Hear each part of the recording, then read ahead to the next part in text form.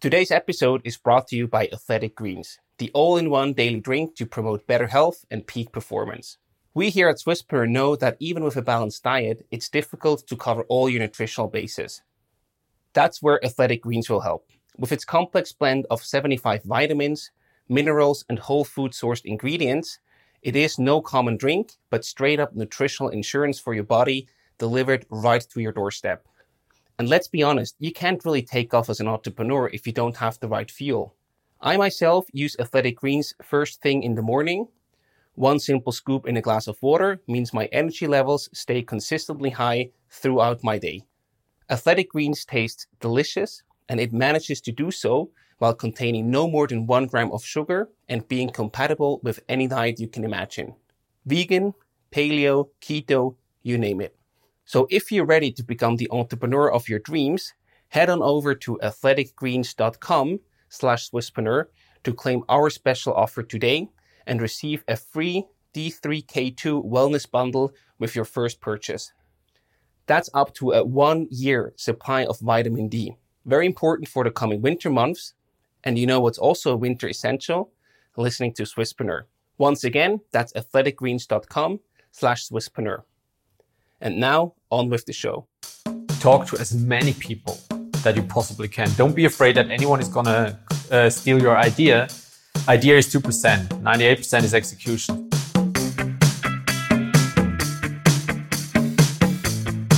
Welcome to the Swisspreneur Show, a podcast about startup stories and hands-on learnings from experienced entrepreneurs. Here's your host, Sylvan.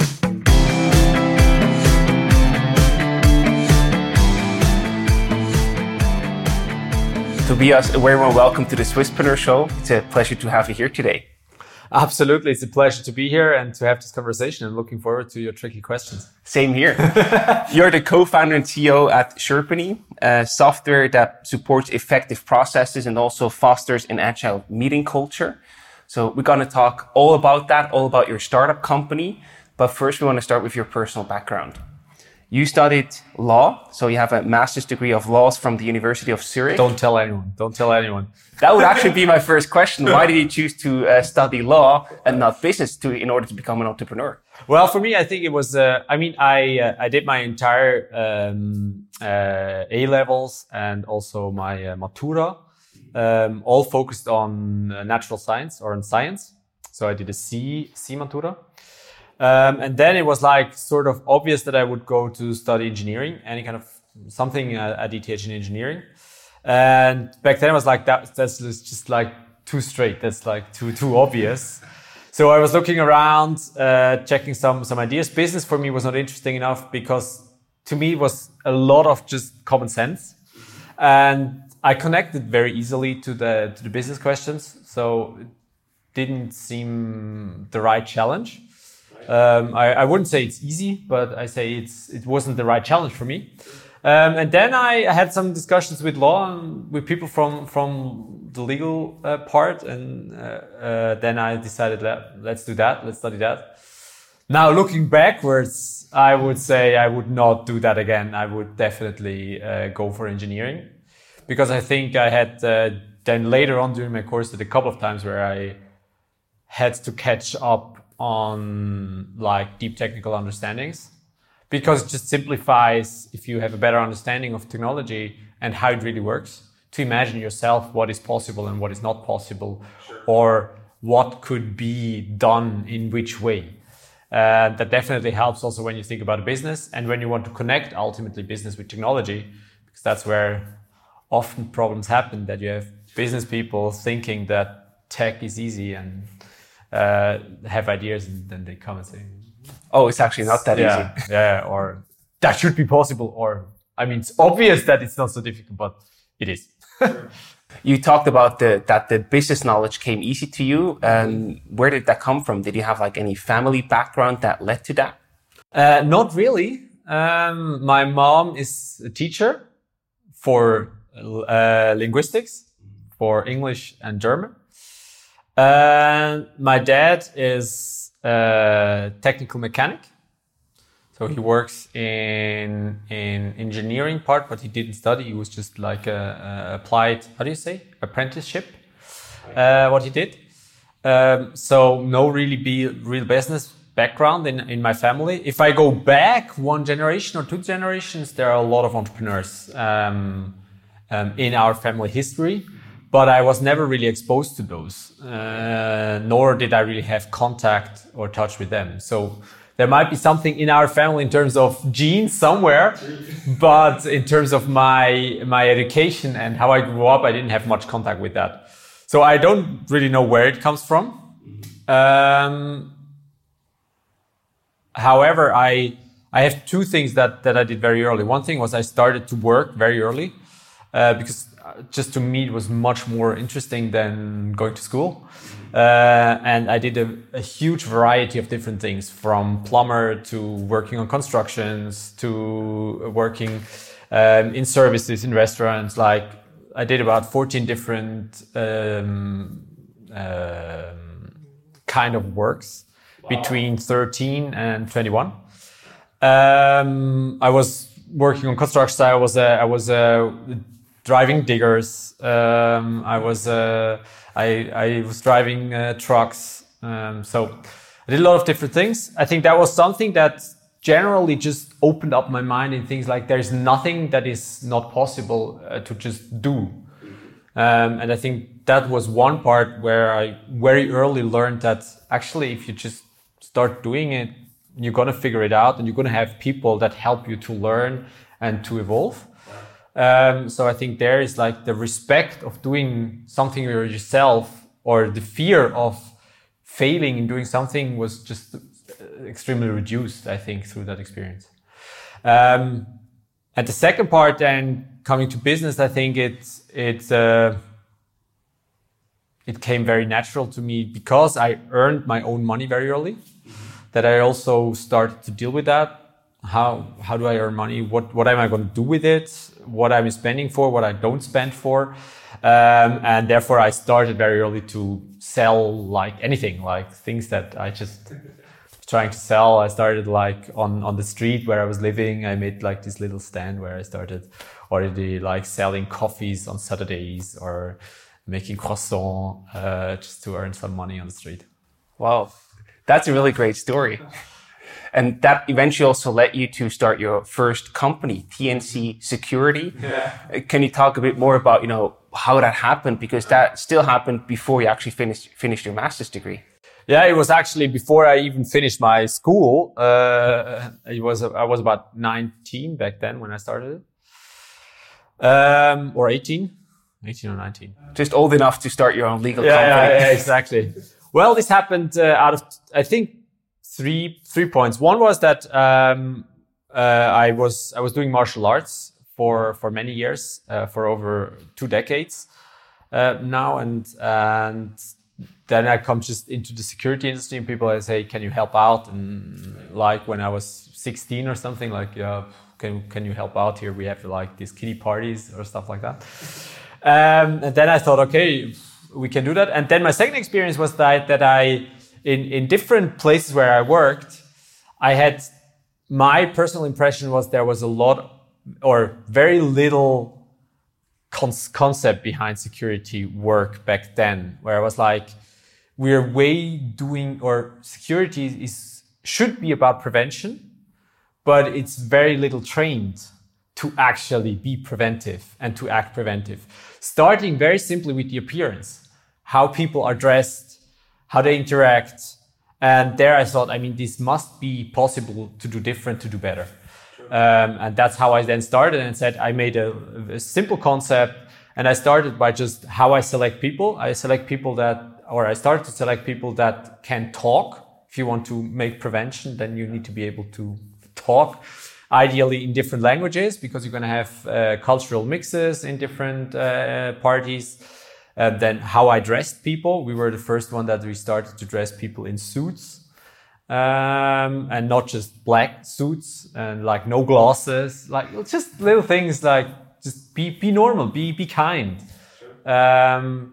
And I think that had a good success, and then people saw how we do it, and so we started building a business around. And then the biggest learning out of that was what is also now for Sherpany was that I was always sad actually because it's a very tight, low margin industry. Everyone wants security, no one wants to pay for it. And the better you do it and the more preventive you work, even less people are willing to pay because nothing happens, right? So it was super tight margins, and we never had enough money in the company to properly invest into people, into culture, into environment. That was something that bothered me a lot. And no matter how big we became, it didn't change. Because tight margin is tight margin. It doesn't change whether it's small or big. That was something that for me was clear. Whenever I'm going to start a second company, it needs to be an industry where margin allow me to properly invest into culture and into people and to an environment where people are actually walking out, being happy about the place they work. And that's also what today makes me most happy when I see them. Awesome. And then in 2007, you actually sold the company. How did that happen? And how was that for you personally to sell your first company still at a pretty early age? Yeah. I think it happened also by chance. There was another company, Swiss Protection Service, which we merged and both together, and I sold my part, which had very similar concept than I did. We didn't know about each other, but they had a very similar concept in terms of prevention and care about other skill sets that are relevant for prevention and not just repression, right? And so that somehow fit. And I was about to go to university.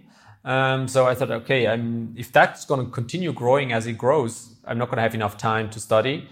And I also, it became pretty fast, very repetitive because there is not so much innovation happening, or possible. And then I thought, okay, coming together, making 2 out of 1 is going to be stronger. I thought back then we're going to have more money to invest in people, which turned out not to be true because tight margin is tight margin. Still the same market, right? Yeah. And yeah, that's when I sold it. And I was still working in that company for another 4 years, I think. First operational and then also in the board. Until at a certain point, I realized also that my way on trying to innovate is not fitting the culture anymore. And then I also departed. How was it for me personally? I mean, it was, on one side, it was cool. It was like a success, really nice. At the other thing, I had no idea what I was doing. So I was like, I think that's from my perspective today, that was probably the most shitty deal I ever did. Why? Because I had no idea on how I should evaluate that, what should be my own expectations in terms of return, in terms of what is the worth of what I built.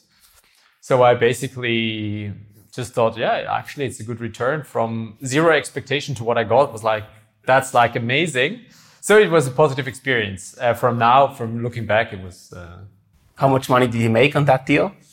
That was about 70K. Okay, but that's cool. Yeah, it's cool. Absolutely, it's cool.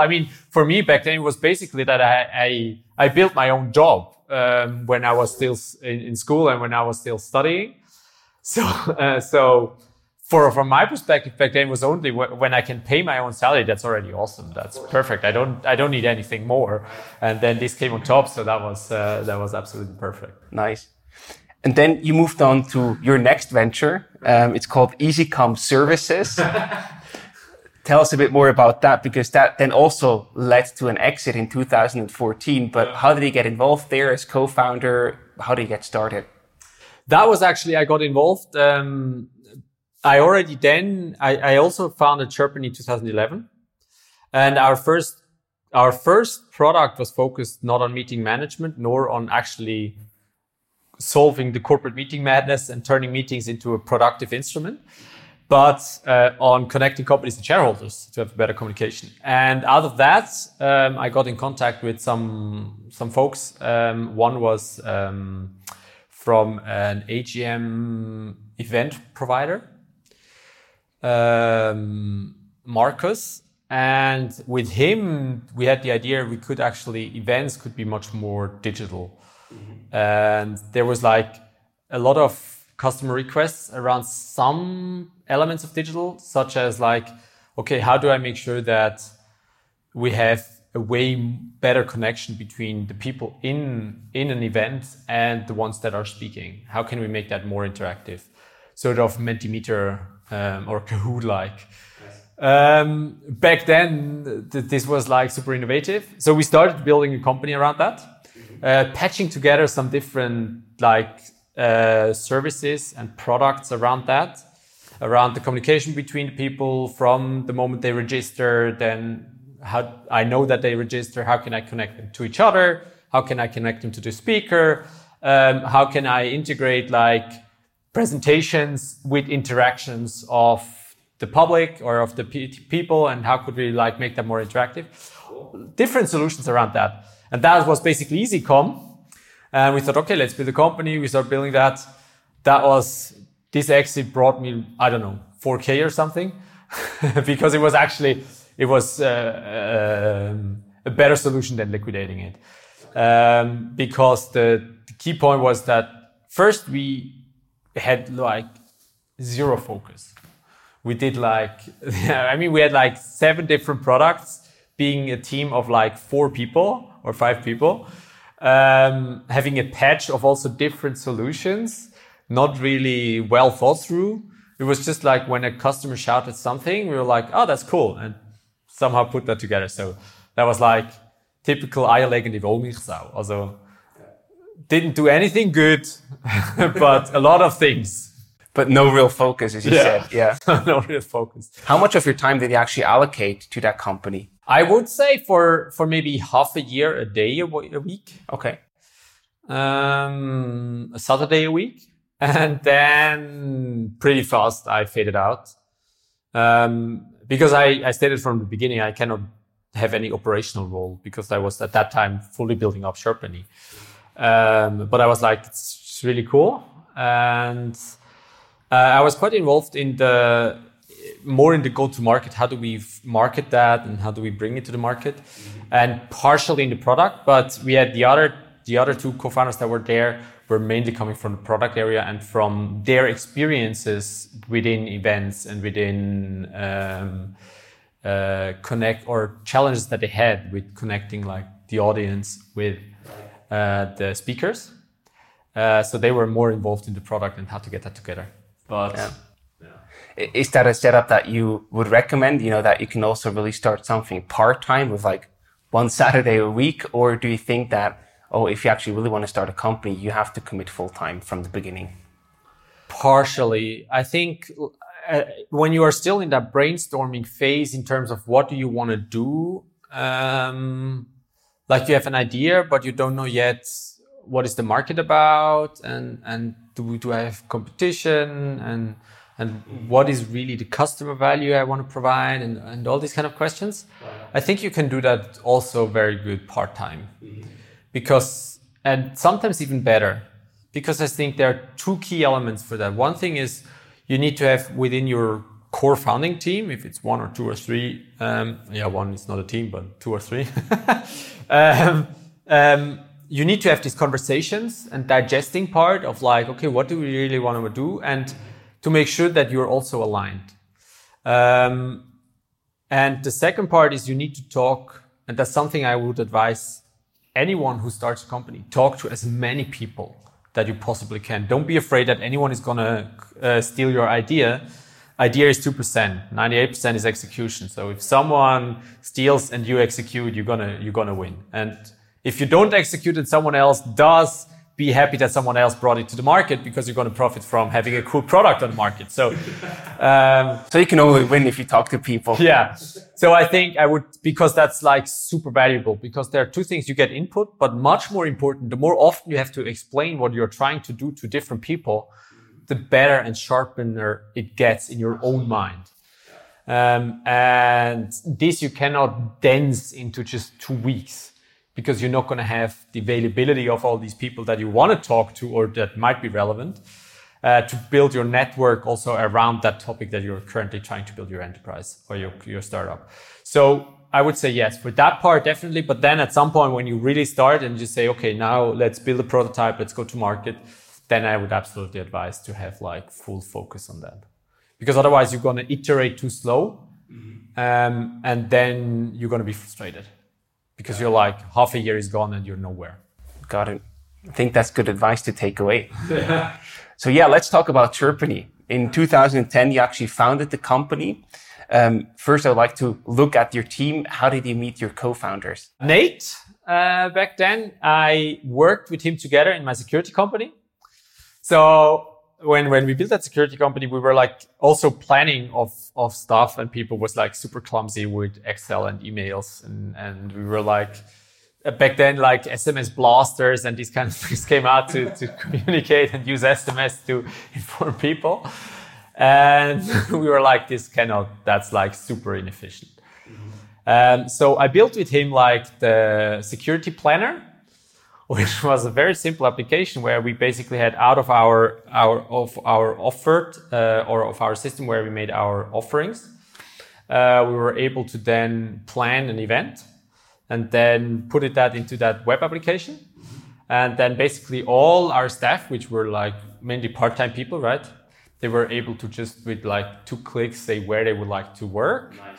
And then we saw like where do we have too many people, too little, and then we were like on our side also with like 2 clicks to confirm, and then they got an automated like report where to be, when to be there, what are the rules of engagement, what do they have to bring, and also like who brings materials and who collects the materials from one place to another and these kind of things. That was a huge innovation back then, I can imagine. Yeah, it was actually really cool. And we had a couple of years that other security companies came and said, that's really cool. I mean, nowadays you have like a lot of these tools for planning and staff planning. But back then it was actually quite cool. And it was, so I did that with him and we invested, I can't remember, 3,000-4,000 Swiss francs, not much, for having a tool that then was actually in place for about 10 years. Has been worked. So we did that together. That's where I got to know him. He was already working as a security, but he was a technical engineer from ETH. And then we started building that. And I really liked the cooperation. He was like super sharp. We got along super well. We are still super good friends today. And he was really good in understanding what we wanted to achieve and translate it in an MVP. Really like not over engineering. Keep it simple. Keep it reduced to what you really need. Super valuable in the early days. So I got to know him. So I asked him, hey, I have this new idea. Do you want to join? And then he was like, yeah, cool. And the other one, Roman, with him was interesting. We had, I studied with him. He also studied law. Mm-hmm. And that was back in 2009, before we went to Siena. We both made Erasmus in Siena.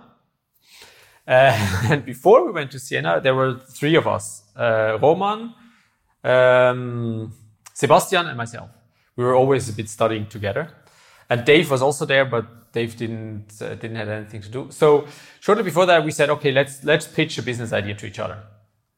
So we met in that office. His father is a lawyer. He had an office at Bahnhofstrasse. So we were studying at Bahnhofstrasse. That was actually the first office of Chirpany back then, which was super interesting. When we started, people were like, I mean, you're a startup. Why do you have an office at Bahnhofstrasse? I mean, are you spending your money wisely?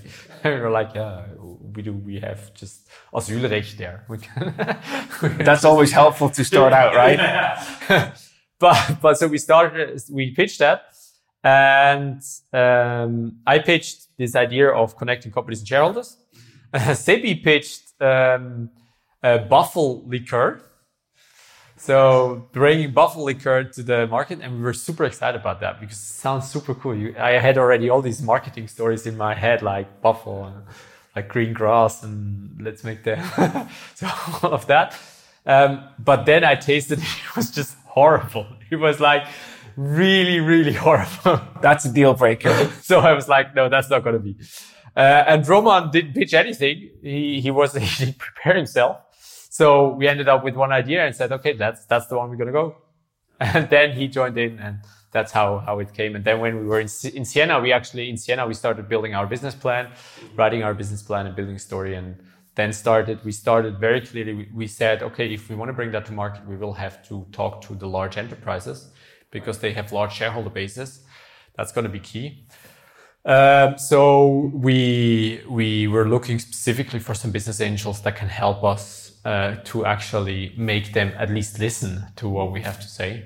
And that's then how we started. We built like a short list of business angels, sent them a personal message, got invited to 3, pitched there, and 2 signed up. And that's how we then got started. How did you convince the 2 business angels that signed up?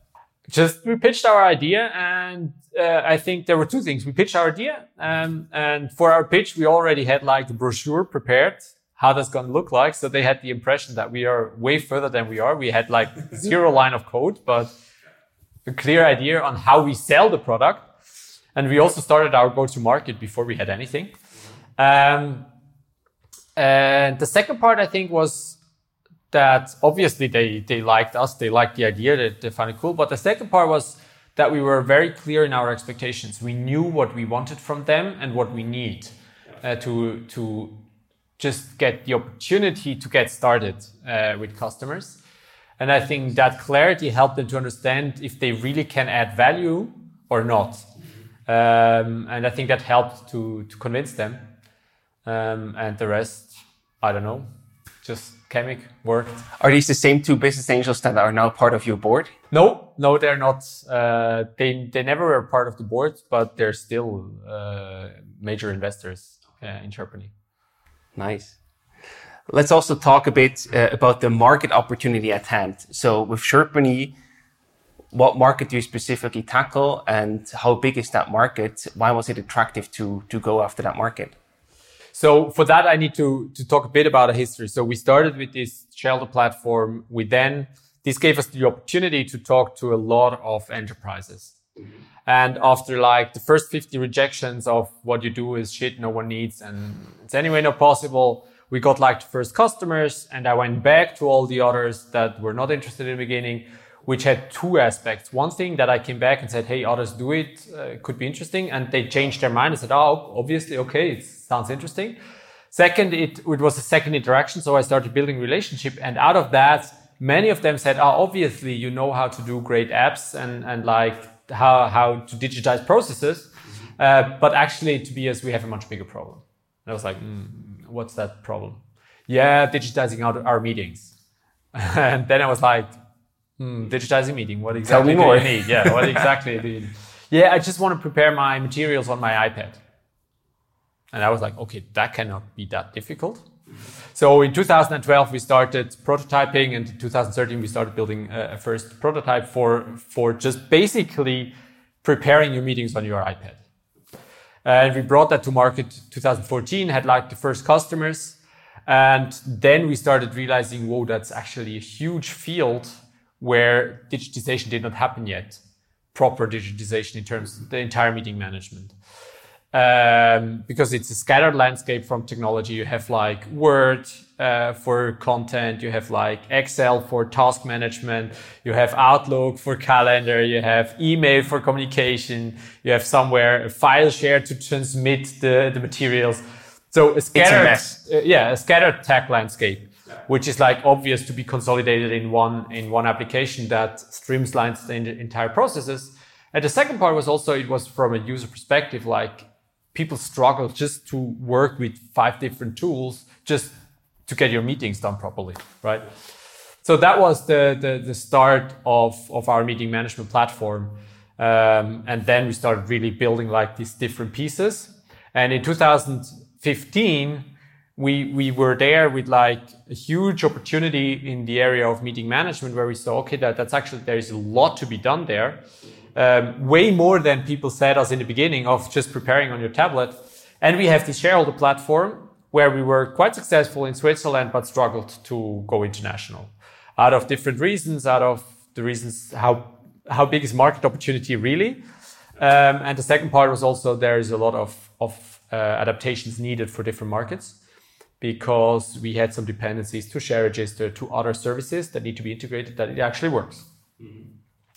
So in 2015, we then decided, we looked at the different things. Back then, we did 80% of our revenue with the Shareholder platform, 20% with our meeting management. We said, but we believe in the meeting management. That's like the way bigger opportunity, and also ultimately the way bigger value we can create for a customer. Because on the Shareholder platform, even though we were successful in go-to-market and selling it, we didn't see a steep adoption curve on the shareholder side. Why not? We don't know. Okay. And that was one of the things, even over iterating like 2 years, we didn't figure out how to solve that. How could we drive a higher? Because maybe, frankly, they just don't care. And if they don't care, you can iterate as much as you want. Yeah. They don't care. True. So for us, it was clear that at some point in time, we will face the situation that we cannot deliver what we promised to our customers, which is turning shareholders into fans. What we can deliver is we also solved some compliance issues, some regulations, or some regulatory needs that they had to fulfill. This we all deliver to our customers still today. But the ultimate belief in turning shareholders into fans, we will not be able to deliver because they just don't adopt it. And out of that, then we took that bold decision and said, our shareholder platform, we put it into maintenance mode. We continue just serving the customer we have. We don't take new customers. We don't go to market with that. And we focus all around meeting management. And then in 2015-16, we re-engineered the entire meeting management platform. So we started from scratch on a white paper, wrote every line of code new, and really looked at the entire meeting management cycle, and also put like meeting management at the core of our application, where we did in our first was still a mix of meeting management and document management. And that's also our competitive advantage, is like all our competitors come from their legacy of a document management. And that's a complete different mindset. And meeting management, documents are relevant information carrier, yes. But meeting management has at the focus, how do you solve the problems? Ultimately, how do you turn a topic into an action? That's all you want to do. And you can do that through meetings. You can do that even outside of meetings. But that's what it's ultimately about. And aligning people on top topics and so on. And all the things we need, what meetings are for. So we decided to focus on that out of the big market opportunity, but also because we learned that with 2 products, it's just one too much. It's like you need to focus. And that was also one of the key learnings, was the bigger you get, the more focus you need. I always thought the bigger you get, the more things you can do. If you have a large company, you can do different products and different things and so on. My learning is so far is like the bigger, the more focus. Always closer. Sounds very counterintuitive. Yeah, completely. Yeah. But that's at least my experience. So there are like 2 very important points that you mentioned. First, the tough resistance that you faced for really winning over these first clients. Everybody told you, no, not interesting. How did you deal with that and not give up? What kept you going in that situation? I think at the fundament is the inner motivation from myself, that if someone says no, I'm like, absolutely yes. Challenge accepted. Yeah, it was the very first moment also, or the initiation point why I started this conversation about turning shareholders into fans and this shareholder platform. Was I had a conversation with a professor at university discussing, I said, this entire AGM thing and shareholder communication could be digitized. And he said, that's not going to be possible. That's legally not possible. And I was completely a different opportunity. I said, that's absolutely possible. You're just not creative enough. So you also wanted to prove him wrong. Absolutely.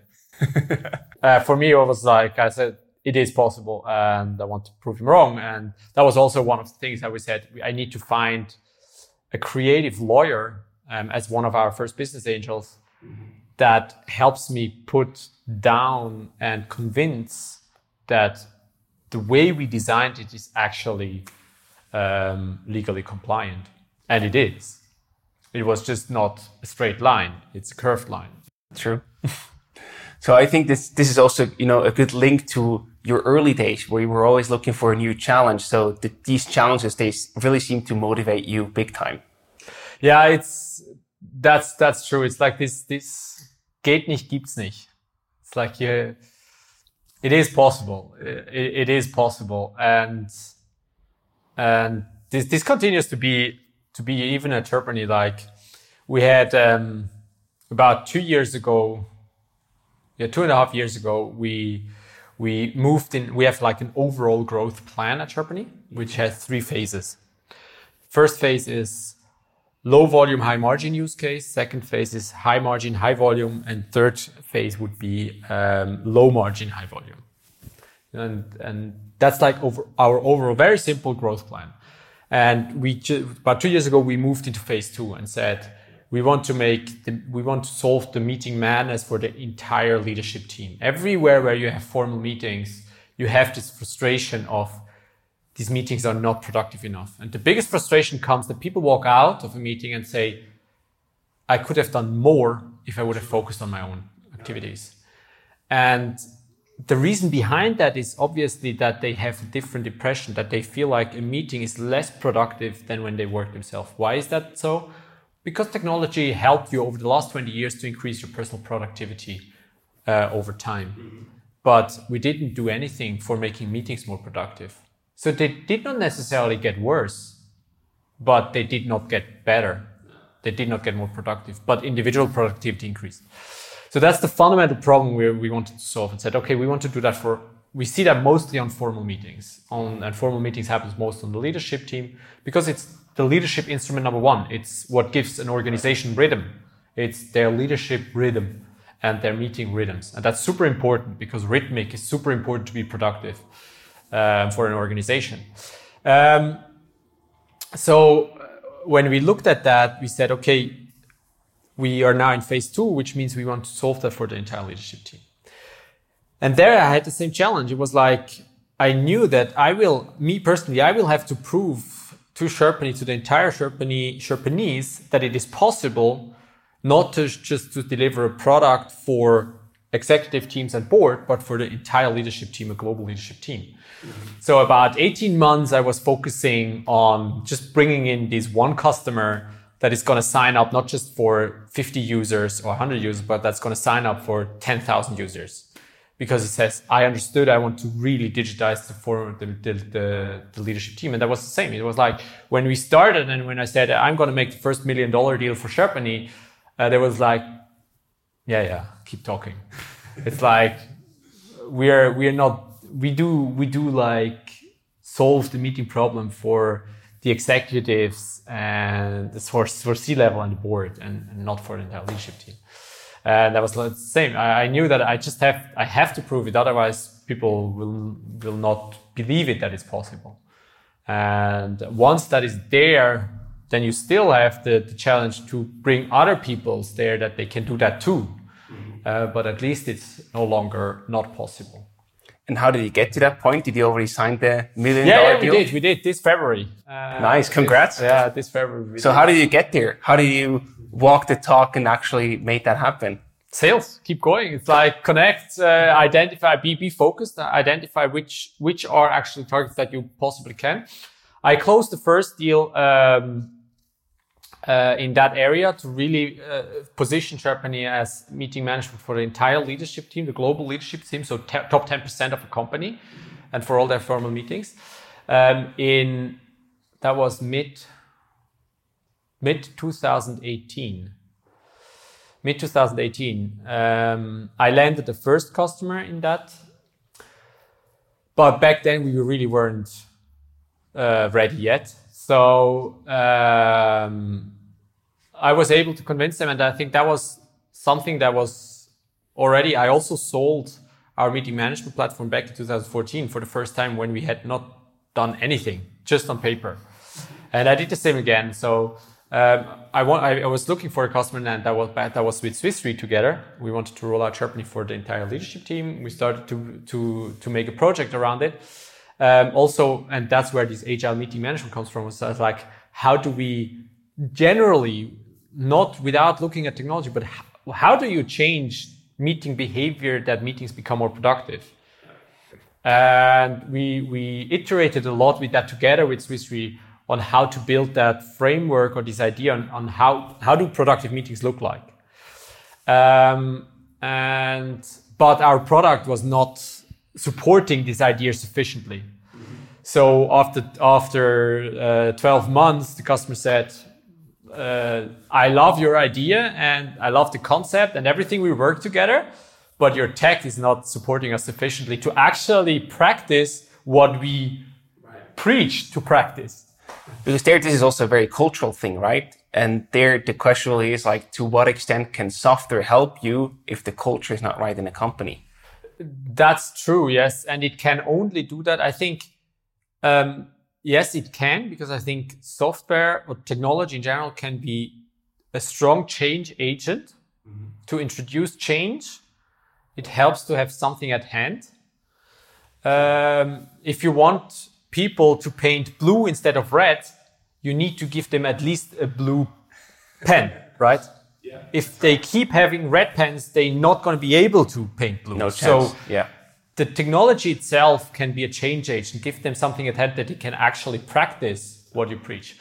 And then the second part is technology can help you if you create like benefits out that technology can deliver that reality or the previous reality could not deliver. It's like the biggest example is smartphones, right? Smartphones changed a lot of our behaviors because we were able to do something thanks to technology we were not able to do before. And then technology became a change agent to actually change behavior. Right. And you can accelerate that within enterprises with supporting services, such as how do you communicate change, how do you reduce resistance to change, and so on. But at the core, it is the technology itself that nowadays is most often the change agent, which means that technology needs to really embrace a certain behavior that you believe is fruitful to make, in our case, meetings more productive. Got it. So to that extent, I think technology is an important change agent. Just to come back shortly, so we did that with Swiss Re, but then after 12 months, we discontinued. They discontinued using Sherpany as their technology. They continued with practicing agile meeting management and so on. But so to your question, how do you get to that customer? Don't give up. I mean, when I was with Swiss Re, I saw that very early that this might happen. So I continued searching for others, trying to build connections. And ultimately, I think the key element is talk about your vision. You need to find a customer that believes in your vision or where you can connect on a visionary level and say, hey, that's how we believe meetings should run to be productive. Yeah. And only then talk about how you can help them to get there.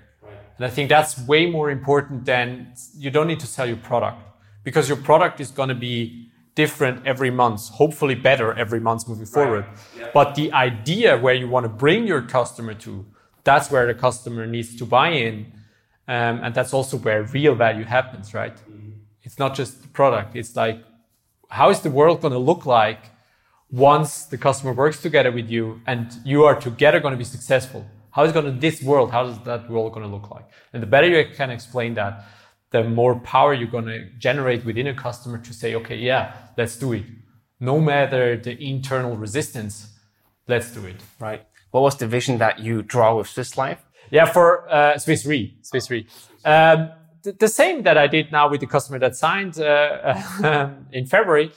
It is, so our vision is a world where every meeting counts. We want to bring our customers into a world where every meeting counts, because we believe fundamentally that if you invest time in a meeting, everyone who is there should have the right to walk out and say, hey, that meeting counted to me, not just to the enterprise, but to me. Mm-hmm. And from that vision, we started building a framework around how productive meetings look like or should look like.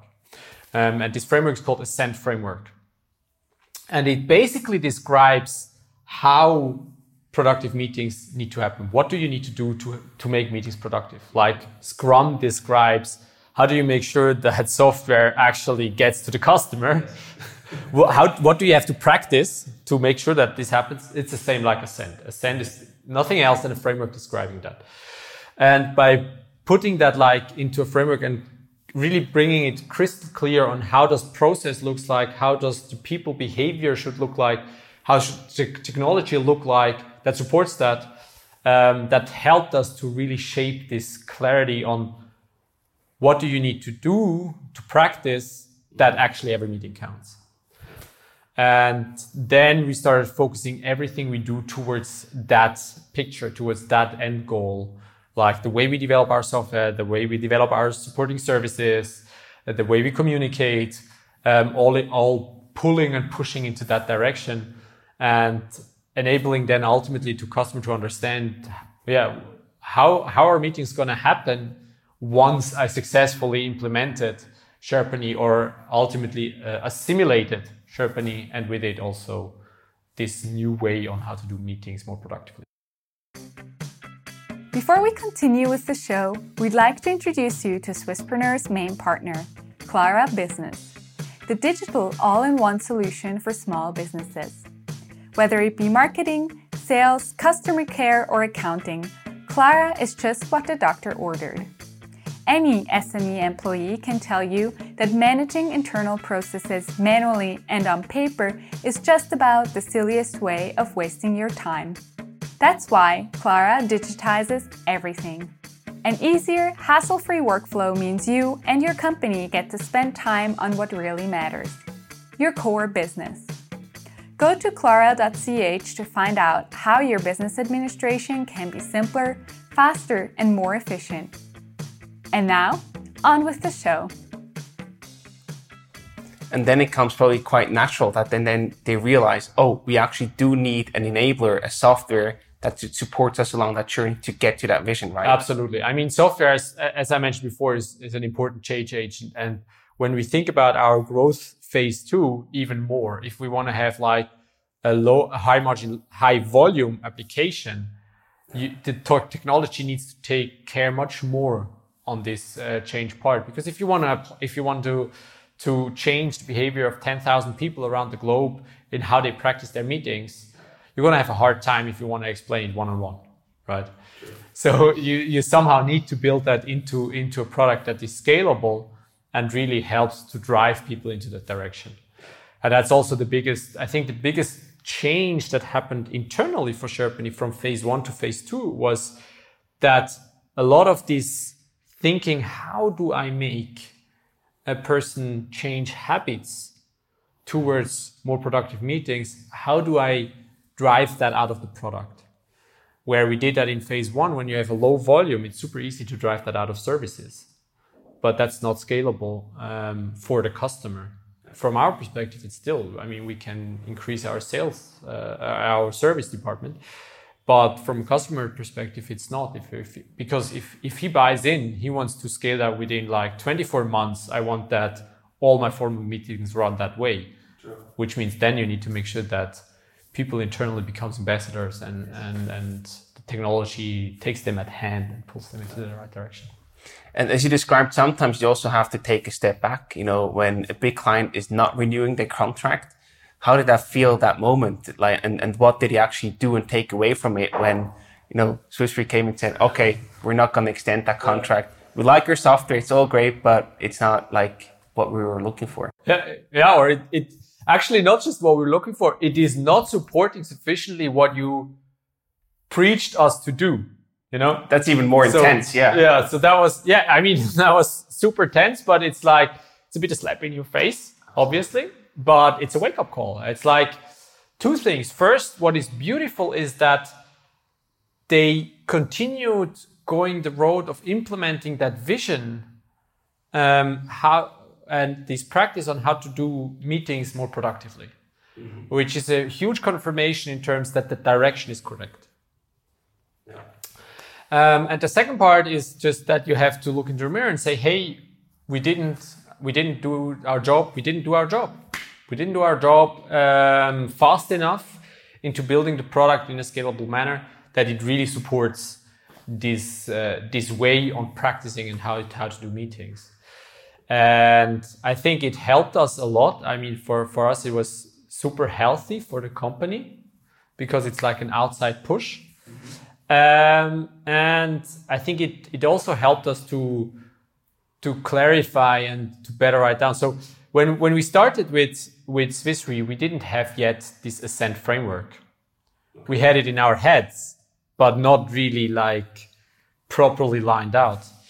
And we learned a lot thanks to Swiss Re, and together with Swiss Re, what matters to make meetings more productive in detail. Like we had this general idea, but like get specific.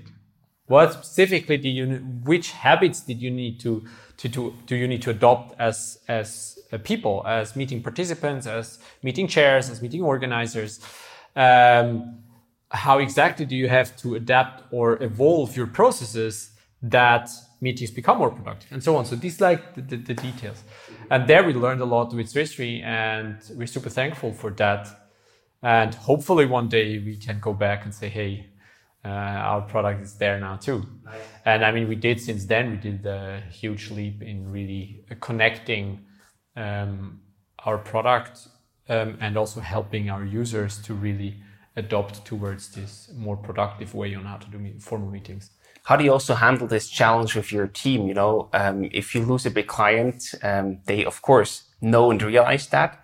And they also hear about the big vision that you probably draw also as founder and CEO.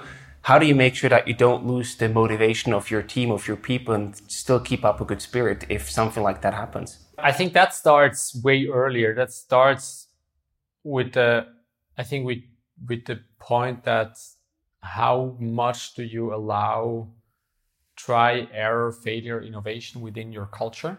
Mm-hmm. And how much can a company and a company culture absorb that? Because it always connects to frustration. No one is trying something new or is building or having an innovation, try to build something to fail. No one does that. So it's always connected with frustration. And how much can you deal with that?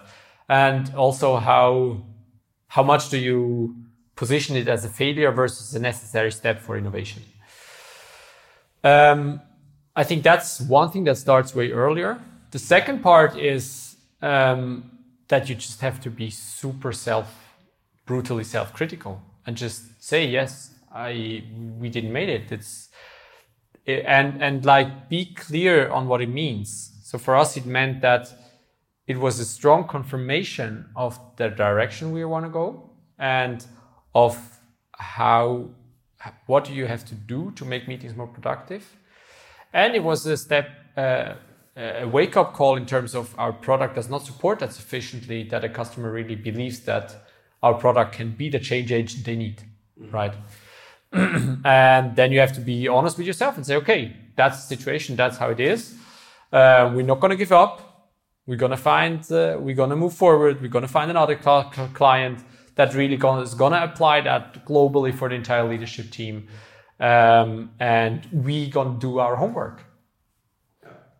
And then you do step by step. And I think one of the points of the challenges we had was that we didn't invest enough time to connect where we are today and where ideal meetings or how ideal meetings happen.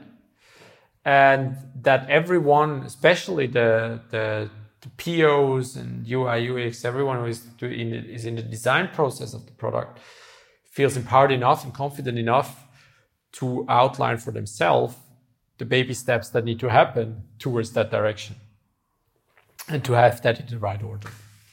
And that's something we're catching up. How do you do that?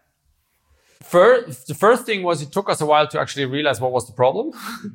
That's probably the most important part, like think enough about what is really the problem. And then we do it generally with our OKR system to put focus on that. And then second is communication. Communicate it, help people to digest and to really think it through and be able to express this vision of how productive meetings look like in their own words. The more they can explain it in their own words, the more they will have assimilated it. And then it's also getting easier to really identify the gaps that we still have today. And we're going to have gaps still in 2 years from now because Sure, that's we're going to normal, move right? forward. That's how it's going to happen. That's how innovations happen. Also, our Ascent framework in 2 years from now is going to be even more specific than it is today, because hopefully we will continue learning and not believe that we are perfect now. No, we're not. There's a lot to do. But I think like in the big shapes, we have clarity. Another thing that I would like to talk about is the part of fundraising and money in your story. I know that you don't share too much about the amount that you raised, but if you look at Crunchbase, for example, there it says that you raised 1.8 million before your recent growth financing round. That doesn't really seem to be a lot of money. So it's also not fully correct, but okay, I thought so. Yeah. Was it more than that? Or? Yeah, it was more than that. Okay. It was about 4.5. Okay, got it. That we fundraised till the latest funding round. I think there are two things. One thing is that we were sales driven very early on. I mean, we started selling always our products before we even had it, which is one element of how to reduce the need of external funding. The flip side of the coin is you run the risk to get too much dependent on customers. In what way? In what way? That especially we were lucky enough that in these early days we had customers not too big, and from the beginning on a couple of them. But if you have one big customers in the beginning, you're going to build the wrong product. They come and say, we want this, we want that, and then you customize it. Yeah, and you believe that, and they will always say, what we do is how the entire world works. Right. And this job is yours. You have to figure out how the world works. And it's one input source, but only one. A good one, but it's only one. And you have to diversify your input sources to really draw your own picture, how the world looks like and how the world works. And how true that picture is also subjective, but at least it's from your own digestion and from your own view on having different sources. But out of that, I think we did two things. One thing was that, so very early we started with sales. We were able to, that was about 2012, 2013, where we were super short on cash, and we had basically no time to make a funding round. So I said, I just have to find a solution with customer. So I was able to create a deal with 5 different customers at the same time for a 3 years upfront contract with them. So we secured 1.5 million through these agreements with customer. And that gave us again a bit more runway to then make our funding round. And out of that, we continued obviously to try to focus always to generate revenues out of customers and to sell first, build after. I think that's a very strong mentality that really comes through well in this podcast that you share. Sell first, build after, and I think that's also good validation that you have there without investing too much time on the wrong path, right? Absolutely. I think it's important. This is not true for every company, right? So you have to figure out what is really the value that you want to create. So, I mean, we know Facebook, right? It was absolutely not true for Facebook. They said our value is the user base. So we focus on that. And you're going to have different, especially digital business models where revenues are not your main value that you generate within the company, but your value is somewhere else. And trying to get clarity on what is actually the value that you create within your company and then focus on that and put the other one second, that's super important to be ultimately successful. I was just discussing now with another startup that they asked me to join the board there. And in my first interactions, we were actually exactly clarifying they had like 2 different things, and they were like trying to build revenues, but actually building the community is way more important. There you have then to somehow at some point admit and say, okay, if it's community, then let's make sure that we have our fundraising under control and let's build a community. Sure. If revenue is, let's make sure that you are close enough to customers that you build something they want, so you can generate revenues. So I think to clarify that, or to try to clarify that as early as possible, helps you again, to increase your focus. Absolutely. That makes sense. One thing that we also once talked about at the Founders Dinner were some of your sales tricks. Also, one example that you gave there is how you handled the request for discounts on your software.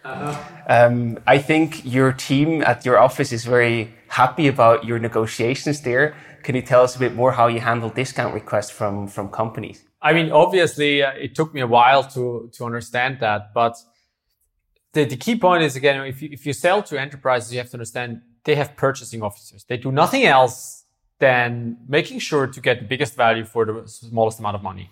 That's their job. So they're good in doing that. But the way they do it is always the same. They first understand what the market gives, and classical RFI, RFPs, or try to understand what is out there in the market, what could be the market value. And then when you go down in the sales process, they will try to put you in a box. They will say, you have this and this and this and this functionalities. The others have that too. This and this 5 functionalities you don't have. And they try to put you exactly in a box. Why? Because the moment you let you fit it in that box, they can start playing with that boxes. They can say, your box is anyway already just 80% full of what potentially could be full. And then they say, yeah, but the other one is 100% and it's cheaper, so you should be cheaper and only 80%, and then so on. So that's how the game works, I think. And then coming to discounting, so you have to understand that that's what they do first. And in parallel, they will always say it's too expensive. So if you start already discussing pricing and also, yeah, we can do something and we can make some discounts, at the level where they are still actually focused on putting you in the box, you already lose points that they don't count. Because for them, negotiation comes only after. Okay. After they found the right box for you. That's all just you gave up on your value. So the first thing is make sure you don't fit in the box. Like, be as edgy as possible. How do you make sure that? How do you make that? First, they will collect the different functionalities all the different vendors possibly have and say 100% is having all these functionalities. Right. And you have to go against that and say, that's absolute bullshit. You can make comments on Teams as you can make on WhatsApp, as you can make on Word 365. A common functionality is not value at all. It depends on what you want to do in which situations. So connecting functionalities to support a business process, that's what makes a product. So adding functionalities that are not relevant for that business process don't add any value. So let's not discuss that. Always bring them back on the solution. They will try to pull you down on functions and features and functionalities, and you have to pull back and say, we talk about a solution. What is the problem you're trying to solve? Making your meetings more productive. What do you need for that? A solution, which connects different functionalities in an intelligent way to get your job done easier, faster, better. And any functionalities that you're going to collect and put on your lists for your boxes somewhere else that don't support that are not relevant.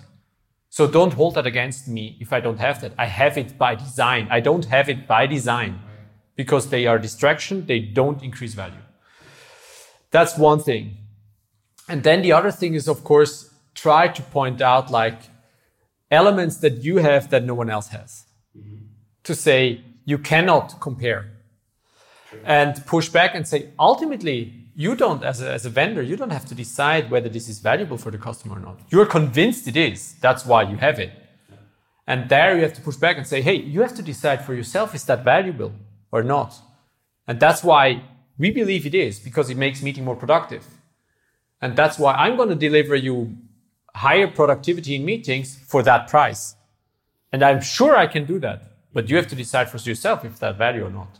If it's not, then let's not talk. Then let's stop wasting time. Sure. So that's number one. Let yourself not be put in that box. And then at some point, you're going to come into negotiation where it's about, okay, give me discounts. And I think there is two things. First thing is like, always try to push them a bit out of their comfort zone. Like discounts, sure, no problem. We can give you plus 10%. We can always go up. It's like, then it's like, are you joking or what? No, I mean, if we can go down, we can also go up, right? Second is like when they try to discount, then also try to reduce the value and say, okay, if you want to pay less, then you obviously don't want to get the maximum out of your meetings, right? You want to decrease the potential increase of productivity for your meetings, correct? And then they're like, no, I don't want to do that. Yeah, then you need the entire solution, right? And that's the price. So try to connect it to the value that you generate. And then at some point, you're going to give them some discounts because ultimately that's the game you play to try to keep them on the solution and value for the company. Mm-hmm. But their job is ultimately to get to decrease the costs, right? So if you don't give them anything, they're going to have a hard time to justify their own position within the company. They're also getting measured by that, right? They're getting measured by that. So if you don't give them that, at some point, they lose their job, right? Or they are inclined to go for a solution that gives them that because that's justifying their job. So at some point, you need to give that. And I think that what comes there at hand is what we practice is like, discount is completely the wrong name.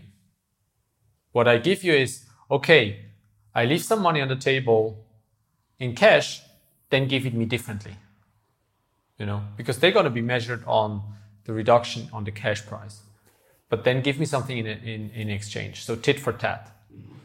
If I give you 3%, 3% equals 7,000 Swiss francs a year, what do I get for that? Do I get referrals? Do I get Capterra reviews? Do you make an event? Can you make a press release about that we work together? Be creative. And there is important that you give some ideas, what that could be. But he wants from you discounts. So play the ball back and say, okay, then you have to tell me what you can give me in return.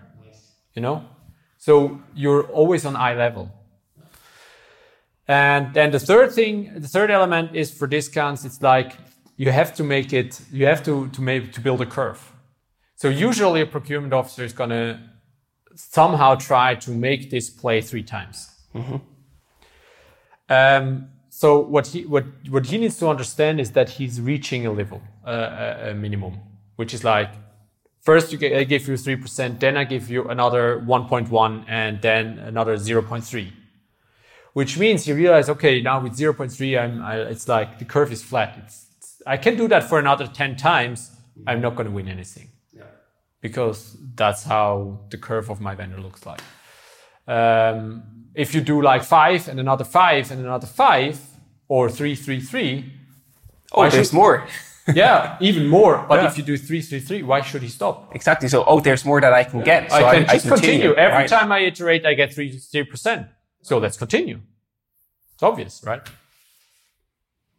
So I think it's a bit like really understanding their situation and not just fight against it because you want to give them something, because they need to be successful too. And it's also fair. So if you say, we say, okay, we increase volume, that you then get a better price, that's okay. That's then tit for tat. Right. I think that's a very, very valuable experience to take away, these lessons that you just shared. That's super helpful, and I can relate to many of them where I actually made a lot of mistakes. So I will probably write that down and say, okay, that's the game plan for the next negotiation session. And I think what you see with many salespeople is that they somehow are afraid of the pricing question and uncomfortable with negotiations. And that's your very personal thing. You need to overcome that. You need to enjoy it. You need to enjoy the pricing question, embrace it, and say the moment they're going to ask for the price, you're super successful, which means they already see value. Otherwise, they wouldn't even ask for the price. Right. Yeah. And it's the moment where you can give that value a dimension, Before that, you just talk about value that you create, but you have to give it a dimension. And that's your opportunity to show how important you are for the customer. And the smaller the first number is that you say, the smaller your value. So that's like something I embrace and try to practice a lot. It's like the first number you're going to say, it's always going to be the biggest number you're ever going to say. So if you have a customer that uses it for 10,000, don't start with, a user a month is $90. Make the calculation in your head and say, annually it's going to be about 1.2 million. And then start explaining that's how the pricing works, blah, blah, blah. But let's make sure that the anchor is clear. It's 1.2 million because the first number you're going to say is your valuation of the value you're going to create. And there you need to be bold and clear and comfortable. And because you will create a lot of value for that customer. Let's make clear that you have clarity on that you both understood it's going to be 1.2 million that you're going to invest and 7.5 million that you're going to spare because you have more productive meetings. Sounds simple. How do you get to that level, with that level of comfort and also security where you say, hey, we can actually argue from this position of strength? Was it always that way, or how do you get to that point? Absolutely not. I think it's the more you do it, and I think the more you understand the other side. I mean, look in your network whether you have someone that works in procurement and talk to them, because that you really get the comfort of understanding their situation, because they also just want to do the best thing. They want to do their job well. They don't want to hinder their customer of purchasing the right things to be more productive, but do it at a good price. Right. And once you understand that, and also that they have to do their job, and it's good that they do their job and challenge you on that, then you start understanding the other perspective. And I think that's super important to go down that road. The other part is obviously the more contracts you have closed in your life, the more comfortable you become, because the more you know that you are representing the value that you are asking for, Right. And that is to a certain extent trainable, but to a certain extent you just need to make this experience. And that's, I think, one of the big challenges in enterprise sales is because sales cycles are long,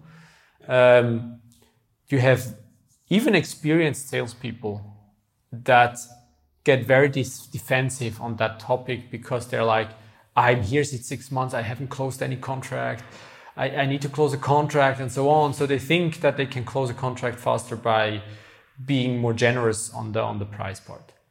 And reality is it's the opposite. If you go down the road of devaluating through reduction of the price, the value you create, at some point the customer is not going to believe you anymore that you actually solve a real problem. Sure. Because why would you give it that cheap if it really solves the problem, if it really creates value, right? And I think that's the point where you have to be aware that that's just the game it is. It takes a while. Enterprise sales takes a while, and you're only going to succeed by confidence, not by being defensive.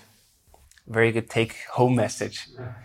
Let's also look at the current state where you stand with Sherpany. In one of the latest startup Ticker articles, they wrote that you have 350 plus customers already using your software. And you recently also raised a growth round from Cadence Growth Capital. Mm-hmm. So I just wonder, where you stand today. What's next for Sherpany? Where do you want to go? So for us, it's clear. It's Europe. We have a Europe first focus. And we really want to become number one provider when it comes to increasing productivity of formal meetings. If you have a meeting madness at your enterprise, come to Sherpany.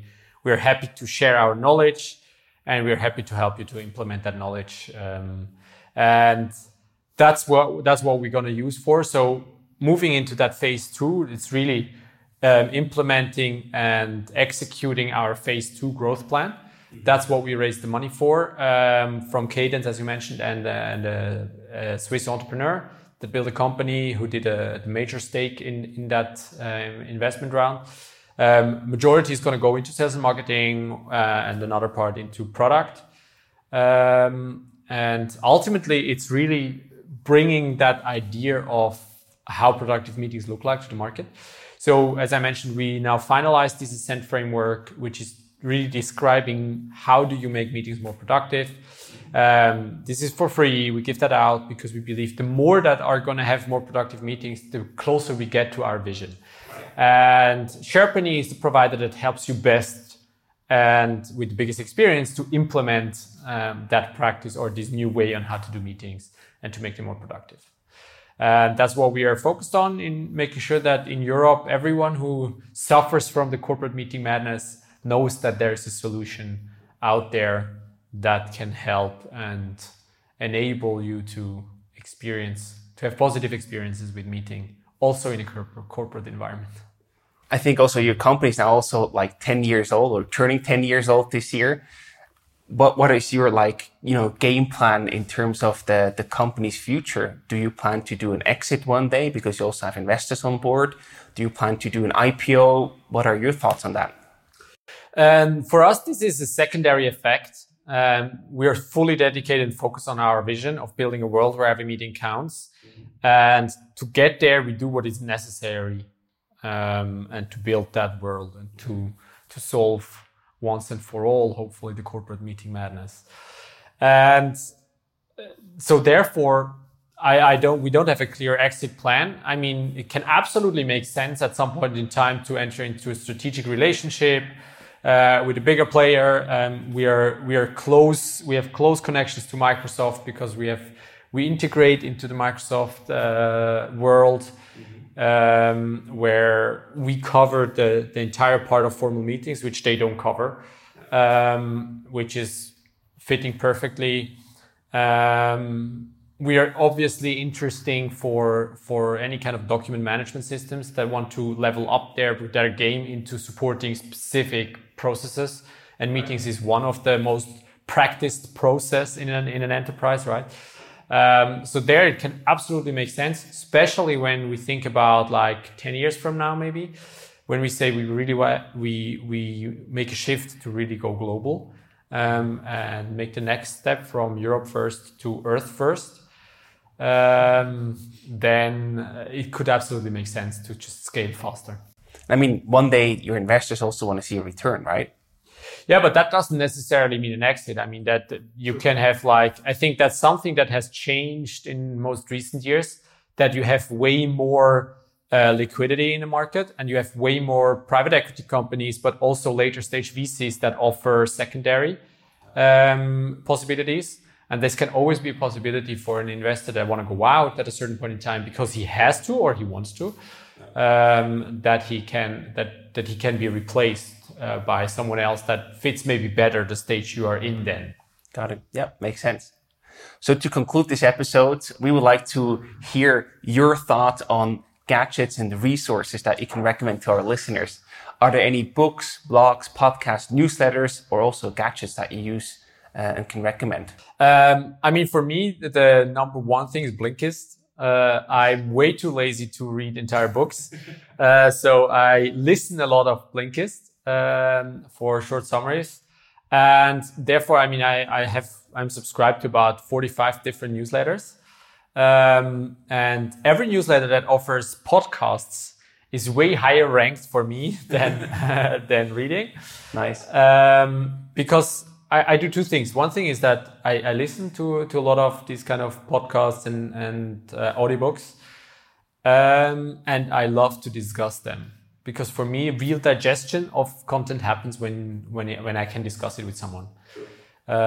So that's also cool when you know some people that probably listen to the same things and then you can discuss. Do you have like a favorite discussion round that you attend on a regular basis? Not really. I mean, there are two different circles. I have a circle that was actually formed out of Venture Leaders program.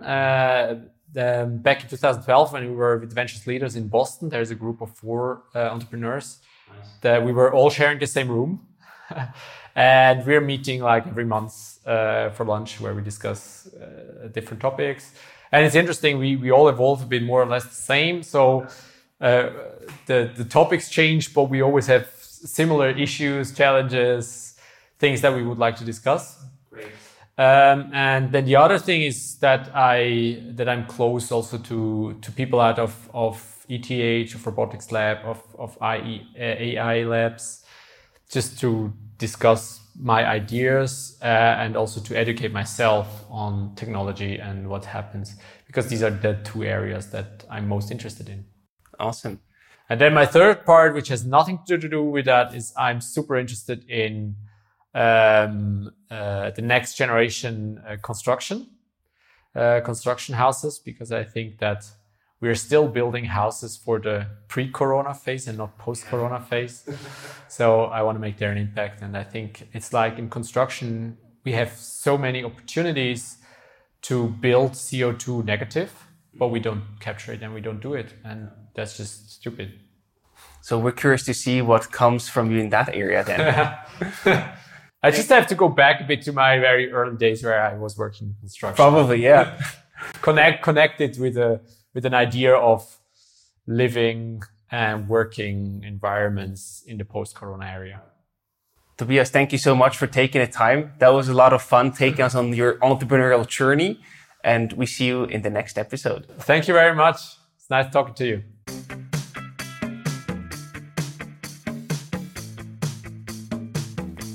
We hope you enjoyed today's episode. If you did, you can support us by rating our show on Apple Podcasts. This way, we can reach an ever-growing number of aspiring entrepreneurs.